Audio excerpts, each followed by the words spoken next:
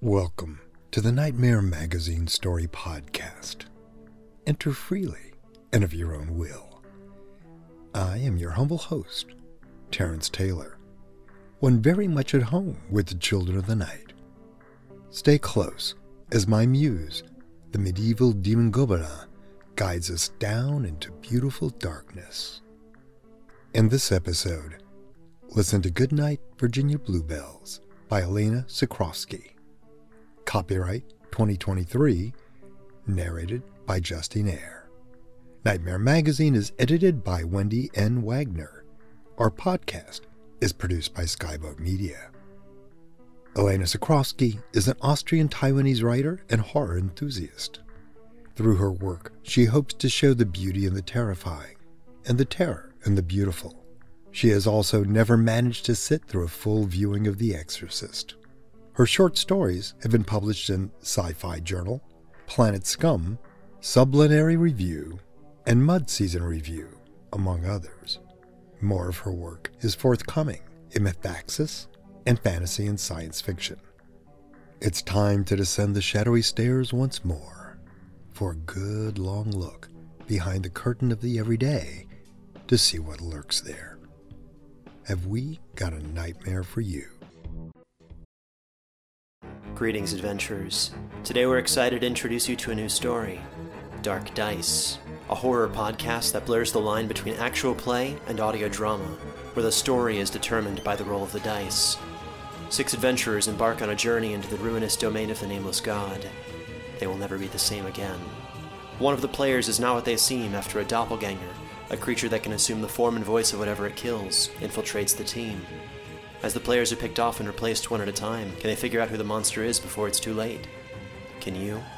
Here's a quick example of what our show sounds like. The shambler with the jar of liquid inside of him. Soren Arkwright let loose an arrow that cracked the glass, passing through the spine of the creature.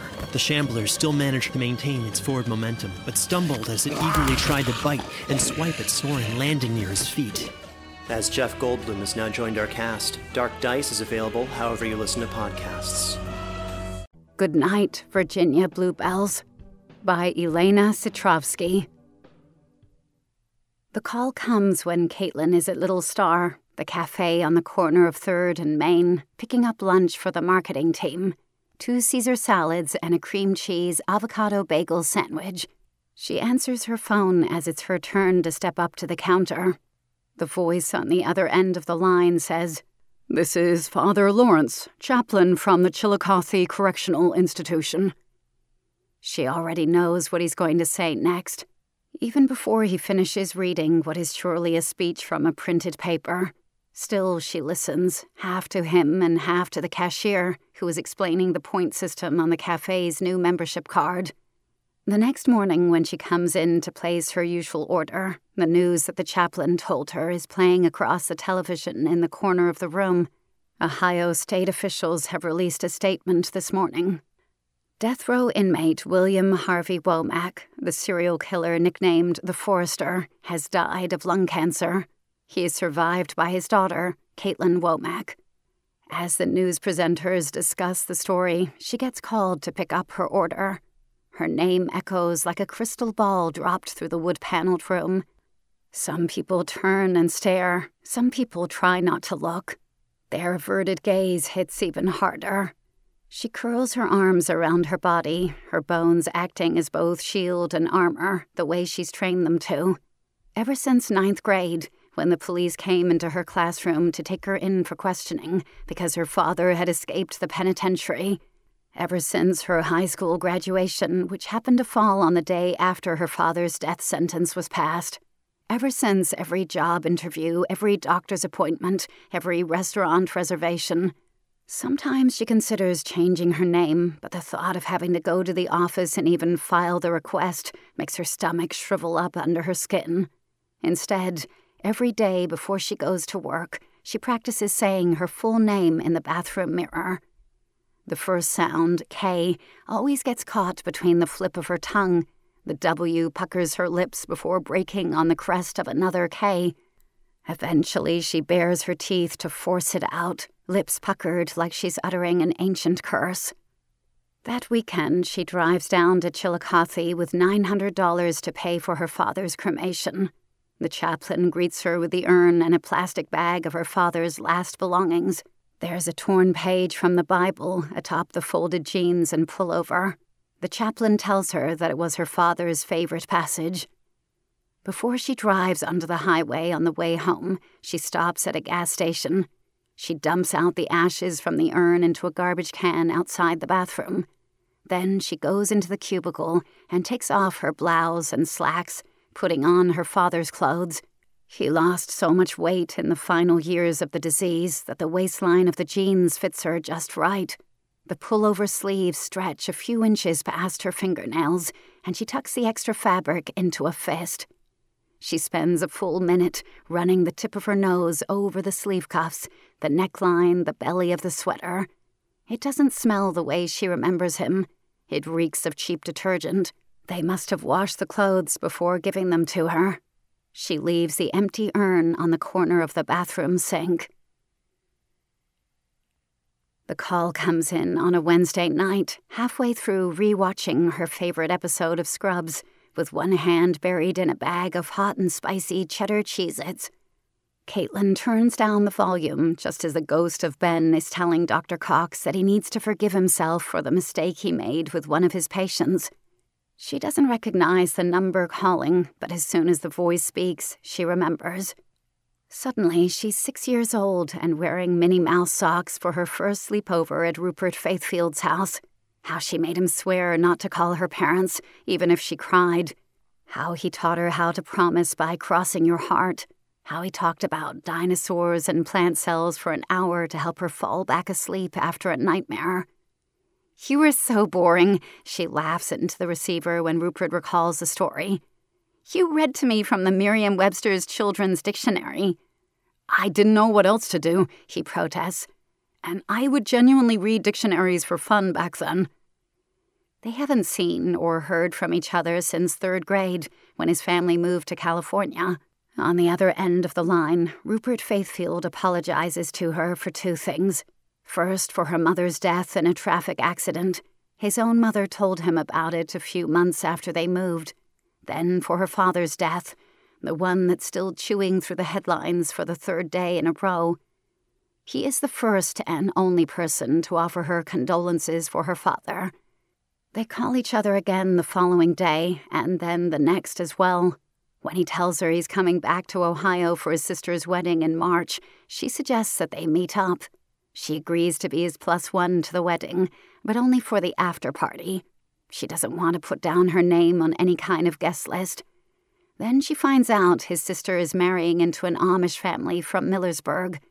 They won't know who her father was, and even if they did, their faith forbids judgment. After the wedding ceremony, Caitlin and Rupert slip away to the hills behind the farm, 2 long silhouettes stretched under the frigid gaze of the moon. He pulls out a pack of cigarettes from the inside of his suit jacket. He offers her one, and she declines, because it's not the brand her father used to smoke. She actually can't remember which brand it was. It's one of the details of him that has somehow escaped her since his death. Every time she passes a gas station, she goes inside and tries to jog her memory, but the brand name never comes back to her. The grass feels like cold skin when she peels off her shoes to walk beside Rupert. The trees around them thicken. Clumps of untrimmed weeds hug her naked ankles with a tenderness they denied her father when he ran barefoot through the foliage of his burial sites. One of his victims had a time of death that matched a call she made to him in 6th grade, asking if he would have time to come to see her perform in the Matilda musical that Friday. She wonders if her father stopped to dry his hands before hanging up on her, or if he let the blood smear across the phone screen. Rupert holds her close, while these thoughts slip from her lips in porcelain whispers. He doesn't pull away like the rest of the world has. His heart beats a melody in her ear, and she dreams about how to make it stop, how to cut a song into 56 little notes. His fingers trip lightly through her hair, and she circles her arms around his waist. She wants Rupert to rock her back and forth. She wants to be a third of her height. She wants to be small enough to fit on his hip and be carried around to pick Virginia bluebells that aren't going to bloom for another month. The call comes in while Caitlin is putting the last pins into the lace veil on her head. There's a nosegay on the cabinet in front of her, plastic bluebells and baby's breath wrapped in crepe paper that she picked up from the craft store. When she answers the phone, she asks the driver downstairs to wait a few more minutes because her fiancé is running late on his way back from the dry cleaners. She was the one who asked Rupert to marry her. She had wanted to become Caitlin Faithfield from that moment in the woods after his sister's wedding when he let her press her cheek into his shoulder unscorned. He had said yes to everything, from the proposal to the marriage date to her request not to have a wedding or invite anyone from his family.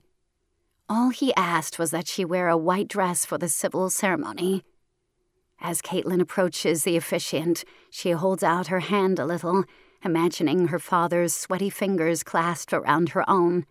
Her father had 3 calluses on his left hand from mixing cement. The paint marks on his fingernails could never quite be scrubbed off. He told her that he left the stains on to look pretty, like how she looked when she colored her own nails with whiteboard markers. The officiant regards her for a moment, bushy eyebrows drawn together, as if her satin gown is stained with the blood of the 3 women and 2 men her father was convicted of murdering. Seeing the marriage certificate makes her cry. She asks Rupert to say her new name over and over again until she screams at him to shut up. Her tears fall into his lap on the taxi ride home. The nosegay is crushed against her naked collarbone. Later that night, when her breasts are pressed against the hairs of his chest, she asks him to say her new name again, very softly. Perhaps name a dinosaur after her. Caitlin Faithfield, a stegosaurus who eats from trees and dies in a meteor storm. His chapped lips graze her forehead as he breathes the tragic tale, his thumb caressing the round of her cheek. She falls asleep before the meteor ever lands. Caitlin Faithfield, the stegosaurus, lives forever. But when she wakes up, the transplant still feels mismatched. Every few days she cries over her new name again. At the dentist, on the phone with a telemarketer, and to the pizza delivery man. Even hearing her manager use the name when he congratulates her on a successful sales pitch makes tears push against her eyelids. After a few weeks, Rupert suggests that she join a support group. He tells her this while she is slicing up the homemade lemon pie he brought back from visiting with his sister. He talks about recovery and healing and hope, while she adjusts her grip on the knife in her hand, trying to figure out which hand her father used to make the lacerations on his victims. There were always more than 10, never less than 15. Her father was ambidextrous. She shifts the hilt of the knife from one palm to the other, imagining the wooden handle slick with nerves and earthen grime. Rupert's fingers ghost over her lower lip, and she realizes that he's feeding her small bites from the broken pie crust. His eyes are kind, like the way a child might draw them, round circles of sweet-smelling crayon. She licks at the crumbs obediently and nods her head. Yes, I'll get help. Yes, I need help. In the 2nd month of her group grief therapy, she meets Janelle. The call comes when her hands are deep in the suds of the kitchen sink. Caitlin's wearing pink rubber cleaning gloves and a checkered apron over her father's pullover. She wipes her hand on the dish rag and looks at the missed call from Janelle. In group therapy, Janelle talks about never being able to say goodbye to her father. Janelle doesn't mention that her father was executed after spending 10 years on death row for setting fire to his own house and killing Janelle's 2 sisters and grandmother. Caitlin knows this because Janelle told her a few weeks ago while she was drunk on red wine and crying over an episode of Scrubs on her living room sofa. Janelle carries herself the same way Caitlin used to before she shed herself to be branded with another name. Caitlin Womack is quiet now, thanks to the increased volume of Caitlin Faithfield. She gives her full name at Starbucks, just to be able to walk up to the counter confidently, not a single eye on her. She prints her name neatly on every form so all can see the entirety of its glory. She asks Rupert to say her full name when he's inside her, when his hips move against hers and those syllables rise with his gasping breath. Sometimes, though, she accidentally misspells the last letter of her name, the D becoming a K, her father's wobbly scrawl invading her neat print. Last week, Janelle confessed that she wished she had never survived the fire. "Don't you ever regret outliving your father's victims?" she asked. "No," she said. "I regret outliving him." "My father used to drink this every Friday," Janelle went on, swinging the empty bottle around like a baseball bat. "He would save the corks and make boats with toothpicks for me and my sisters to float in the bath." "I can't remember what cigarettes my father used to smoke," Caitlin said, standing up to get a broom and dustpan for when Janelle inevitably dropped the bottle. "I don't want to remember," Janelle cried noisily as she bent over the sparkling shards. "I'm tired of rotating around this axis of memory." How could you be tired, Caitlin thought but did not say aloud, of dreaming paths around the sun? Now Caitlin pulls off her gloves and texts Janelle that she'll be over in 30 minutes. She reminds her that they are supposed to be watching my finale, the last episode of Season 8 of Scrubs. It was originally planned to be the series finale, but nothing ever ends the way it's supposed to. The apron strings come undone with a tug of her fingers. She puts a dessert knife and a cord of woolen rope into her purse and doesn't take the house keys. She kisses Rupert long and hard before putting on her coat. She walks out into the cold night air and stands there for a few minutes without her coat on. Even then, the stench of her husband's love is still all over her. Janelle must be able to smell it when she cries into her shoulder and says, "Thank you for doing this." It doesn't sound very convincing. The stars hum to Caitlin as she drives on the back roads towards Millersburg and parks a short distance away from the hills behind the Amish farm where Rupert first held her. Janelle looks almost serene when Caitlin unlocks the lid of the trunk. Janelle's cheeks are red and splotchy, but there are no more tears, not even a whimper as she helps her out. Caitlin misses the strain in her calves that her father must have felt as he tugged a body behind him. The police reports told her that her father's victims always fought. Rope burns around the wrist, bruising under the ribs, blood-stained fingernails. Janelle walks forward much too compliantly. The Virginia Bluebells have already died by this time of year. Caitlin uses the kitchen knife to carve their small bell shapes into the lapel of Janelle's skin. The blood makes them shine like silver foil struggling in a sea of midnight. Caitlin takes off her shoes and socks and wiggles her toes in the dark earth. Her father worked on construction sites for 20 years. He had the arms for digging, for carrying, for lifting burdens from shoulder to depth. It takes her much longer than him. Janelle is still warm when she finishes. She lays her head on Janelle's chest, listening to the count of the fading heartbeat. Hopefully someone held her father's hand as he died. Maybe a nurse or the chaplain. When she was in kindergarten, her father taught her how to count her own pulse by tapping his finger against her wrist and singing, "This is the way we wash our hands." She hums a tune now, index finger thumping against Janelle's rising chest. She still doesn't feel him. When Janelle is cold and the naked moon is out, Caitlin inhales long and slow. She smells her father's smoky breath at the back of her neck. She finally remembers what kind of cigarettes he used to smoke. Maverick, the brand with the golden eagle on the box.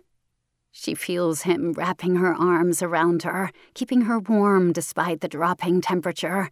He tells her a story about a dinosaur who only ate flowers and lived forever.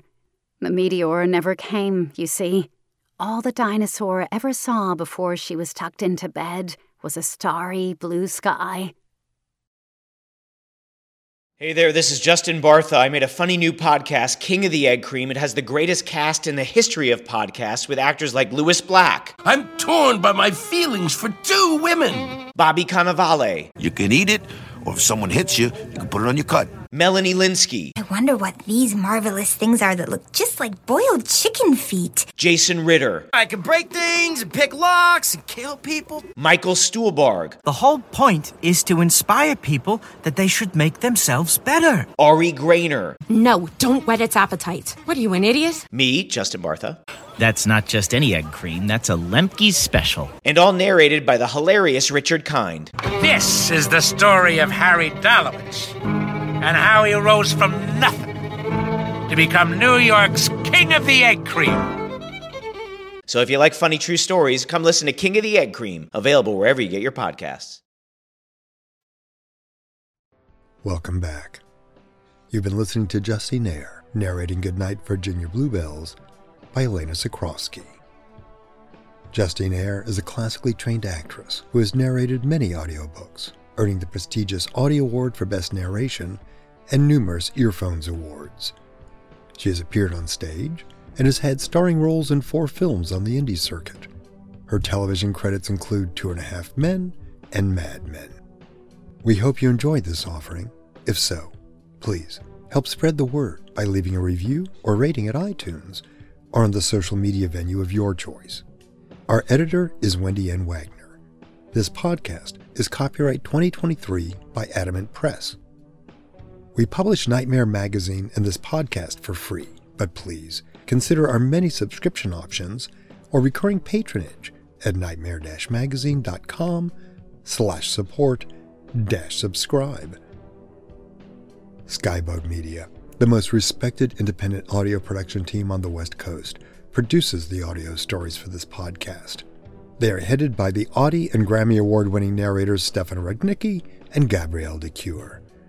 Be sure to check out their website at skyboatmedia.com. Post-production was by Jim Freund, and our music was composed and performed by Jack Kincaid. Thanks for listening. This is Terrence Taylor, wishing you all the best from all of us at Nightmare Magazine, and sending you back to your reality for now.